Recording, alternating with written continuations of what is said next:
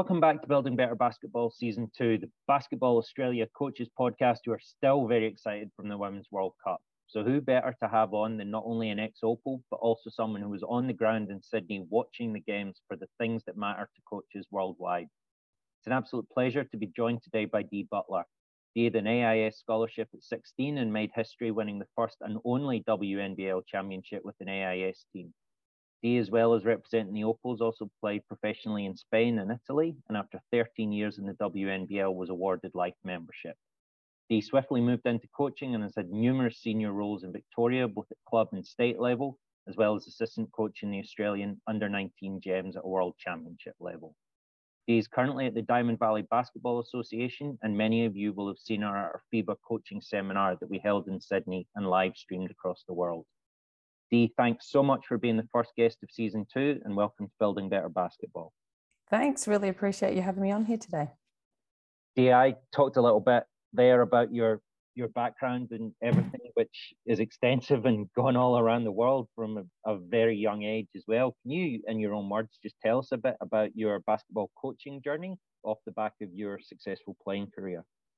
Yeah, well, I retired, I think it was 2011 when I retired from basketball, and I was pretty tired. I had a lot of injuries, but I really liked the idea of coaching at some point. And I think in my head, I'd given myself, I'll wait 2 years and then step into coaching. I think it was less than 6 months later, Michelle Timms rang me and asked me to come down to Butler Boomers to help out coaching there. So I rolled into this as an assistant to the Butler Boomers state championship women's team, and then moved into head coaching. Did that for a few years, and through the course of that, started applying for the under-20 state team. So I got on as an assistant coach. I think that was the start of 2015.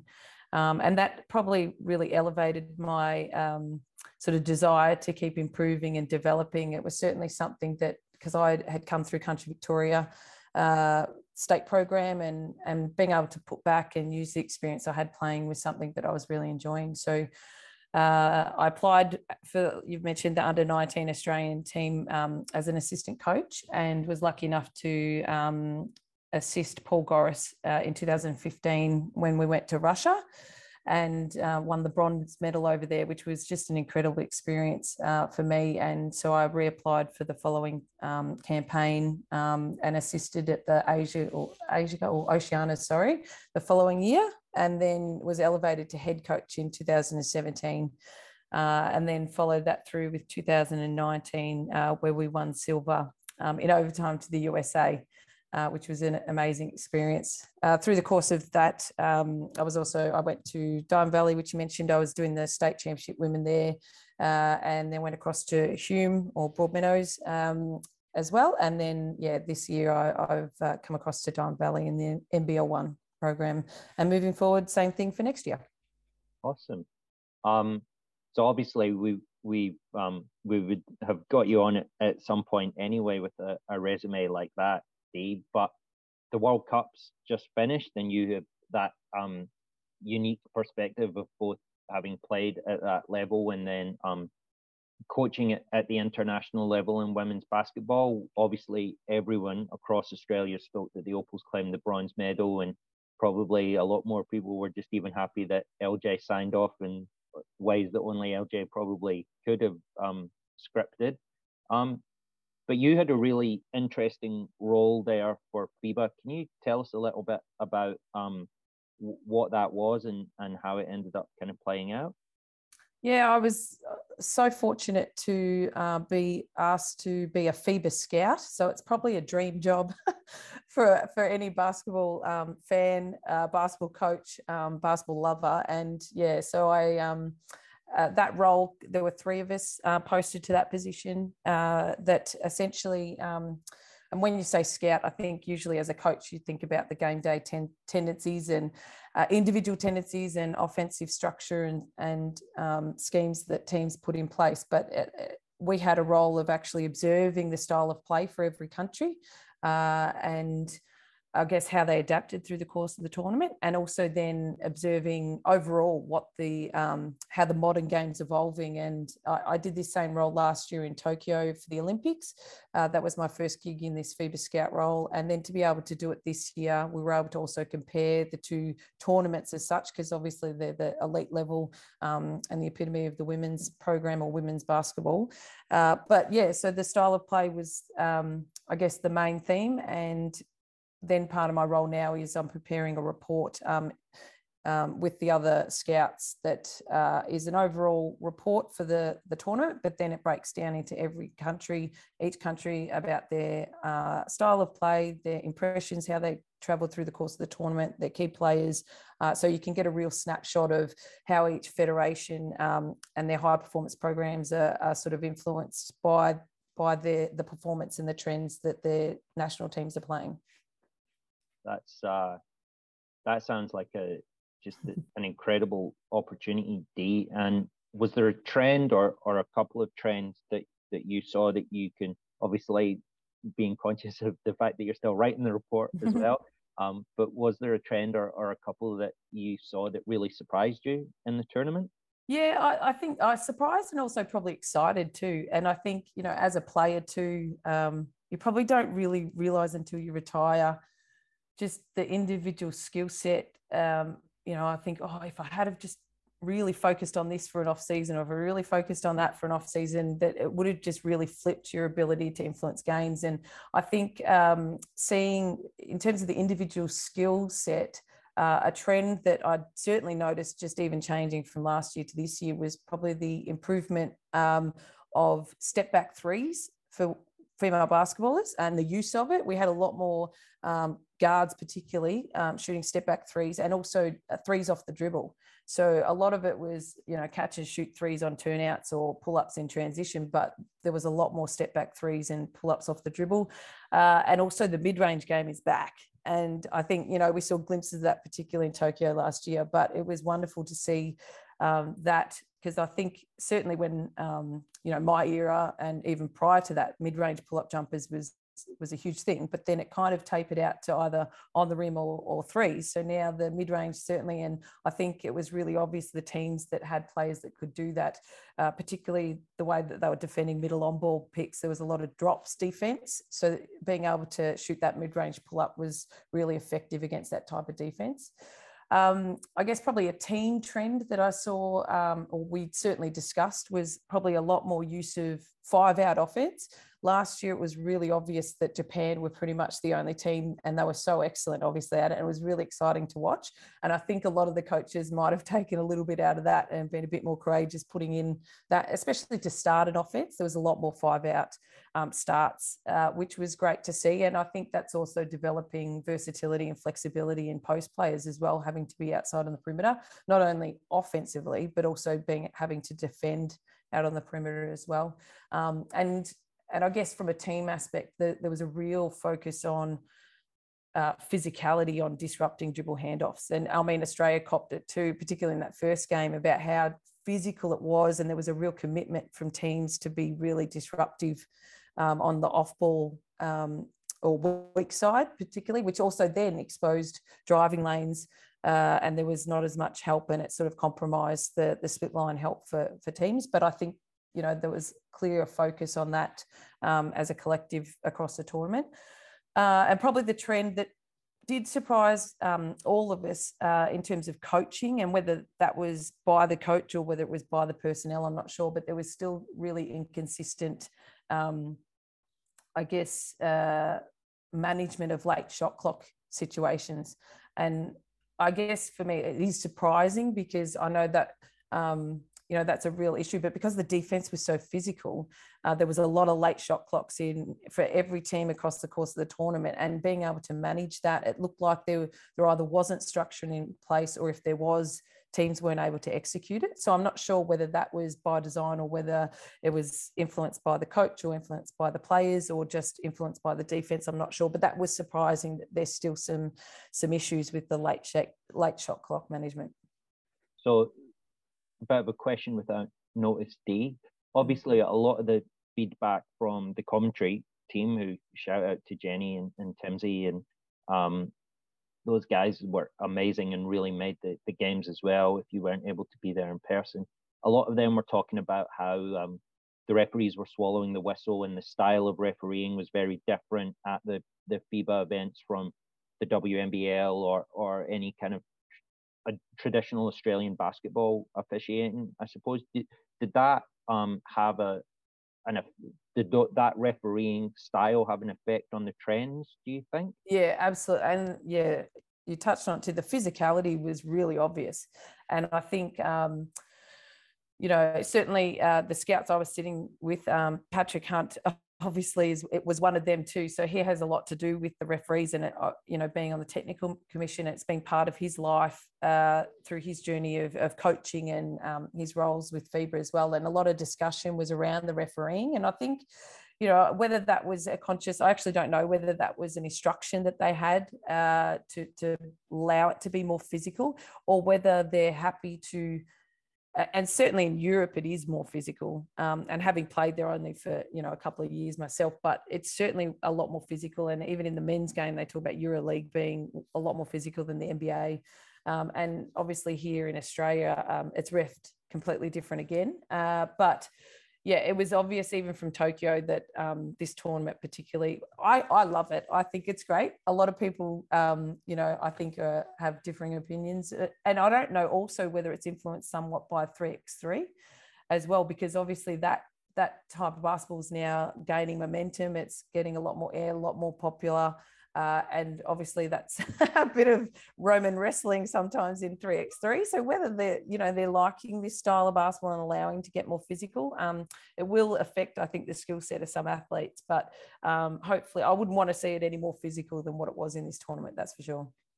It's really good lead on to our next question. Obviously, Mariana Tolo had a fantastic tournament for Australia, and she's obviously played a lot of basketball in Europe and was able to adjust her game to the style of refereeing a little bit as well. Absolutely.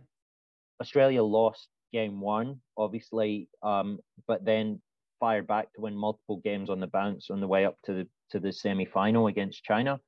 Was there something that you noticed them changing significantly in a trend, or was it more game-to-game adjustments that Sandy did depending on the opposition? I think there was a really, you could see there was a big change from game one to game two. Probably the opposition helped with that a little bit too, France to Mali, but at the same time, that was the lowest score Australia had for the whole tournament in that game one. It was also the lowest points in the paint that we had for the whole tournament. And it was really obvious, and I talk about late shot clock. We had so many late shot clock situations against France, and a lot of our offense was on the perimeter. It was quite high in the court, and we had nothing going towards the rim. And certainly with our post presence and Tolo and LJ, particularly banging bodies, I think it was a clear emphasis the next day on either getting post touches or even opportunities where they're moving downhill towards the rim and being able to get points in the paint. And offensively, it was complete contrast to the day before. So that clearly was the focus or emphasis, even, not being in the huddles or anything, but just being able to, as a spectator, watch that. It was, and it certainly allowed that inside outside. We shot 55%, I think, for that second game from the three. So that allowed that rotation. And I think having that inside outside game worked to our advantage. And then they were able to build on that from game to game after that. So offensively, I think there was a really big change of focus from those two games. Defensively, it was really obvious the changes we had for the second game. The physicality certainly improved overnight, and I think players realised, or Australia, you would think, realised that they could be a lot more physical because we got belted that first game. But also we were up the floor. So Australia ended up advancing, getting up the floor. There was defensive schemes and change-ups after foul shots. They threw in zone, and it was from the get-go. It wasn't later in the game. So certainly they put a lot more emphasis on defensive change-ups from the first tip-off, which then obviously disrupted Mali. But I think it created urgency and created some more physicality. and then I guess the Opals looked like they were a lot more comfortable, because obviously that's a brand of basketball that Australia is really proud of, and they played that the next day, and I think they enjoyed it. It looked like they were having a lot more fun with it. So they were probably the two main things that I observed from those changes. Obviously, the FIBA scout role is very different to you touched on it yourself when you were describing from traditional scouting as well, but also very different to traditional game day, kind of the skills that you would use as a coach on match day and training. What are some of the skills that you needed to call on to do the scouting? Well, I guess probably just the ability to recognize changes and recognize or being any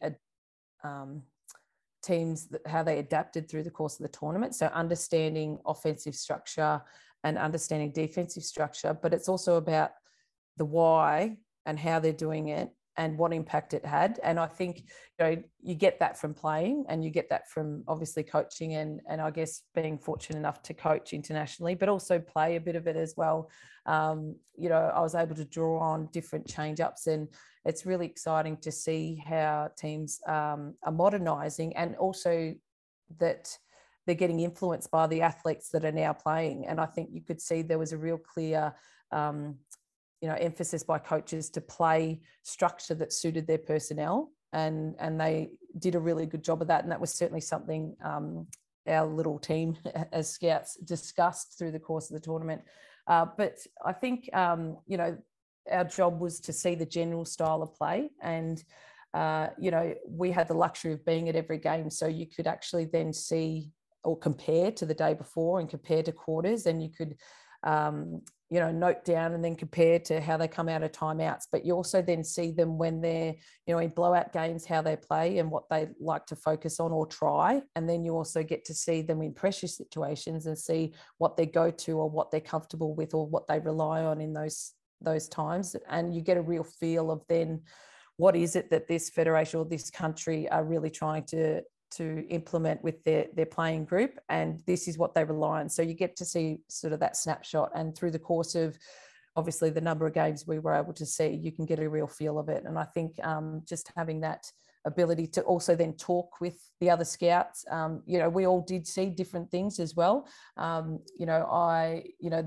Nelson Isley that I was working with, and if he's listening to this, he's 74 years old. So he's much older than me, but at the same time, his basketball brain is incredible. And he's seen these athletes come through. He goes to all the junior tournaments, 17s, 19s, all the qualifying tournaments, all the senior qualifying tournaments, the Euro, the AmeriCup, everything, male and female. So his understanding of not only the individual athletes, but the coaches, their pathways, and also how the game is evolving. He's just a walking encyclopedia of basketball. So discussions with him as well, different point of view as well. Me being a female coach, different point of view as well. So it was really exciting, and being able to sort of discuss that with people that have the same desire around basketball, it was really exciting. And we were able to then build the style of play and the offensive and defensive focus areas for each country. Are you able to watch just a normal game of basketball anymore, Dee, or does it does it turn into the Matrix a little bit for you? Well, it was, I found it really hard. And I guess the FIBA role, particularly, you're impartial. So I had to look at it completely different. I am able to switch off because obviously I have a lot of friends still playing, and I have a lot of players that I'm fans of as well. And so when I watch that, I tend to get distracted and just watch parts of the game and just love the entertainment. So I think certainly I am able to switch off, thank goodness. But and there were times I found it hard when LJ was playing, and particularly late in the tournament, I had to keep rechecking and going. It was quite obvious if any changes happened at that point of the tournament, but I certainly was getting a little bit excited, and it was difficult to contain. Yeah, it was fantastic. Our last question, the one we ask everyone that comes on the podcast, and this might be really interesting based off some of the stuff that you've just done. if there was one coach in the world in any sport, doesn't have to be basketball, and they can be with us or passed on, that you could ask a question to, who would the coach be and what would the question be? Well, for me, it's going to be a basketball coach. And I think I have gained a real respect for the Serbian coach, Marina Malkovic. And I am so curious and interested in all the changes and strategic decisions she makes through the course of games, and not only each game, but through the course of the tournament. And so my question, if I had the opportunity to meet with her particularly, would be around the reasons for why she changes her starting players. And I know that she's had a high turnover of players from Tokyo to this year, as pretty much every country. I think 10 out of the 12 were in Tokyo last year, and the majority had a 50% turnover of players.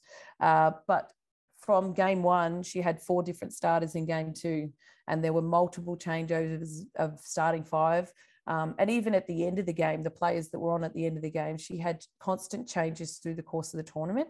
So my question would be, was that a strategic decision for the opposition? Was it because of who she was playing, or because she wanted to make it difficult to scout, or was there a particular reason for that? Or was it more focused on her own team and her own players trying to create urgency or adaptability, or for them to be able to deal with coming off the bench or starting or pressure situations?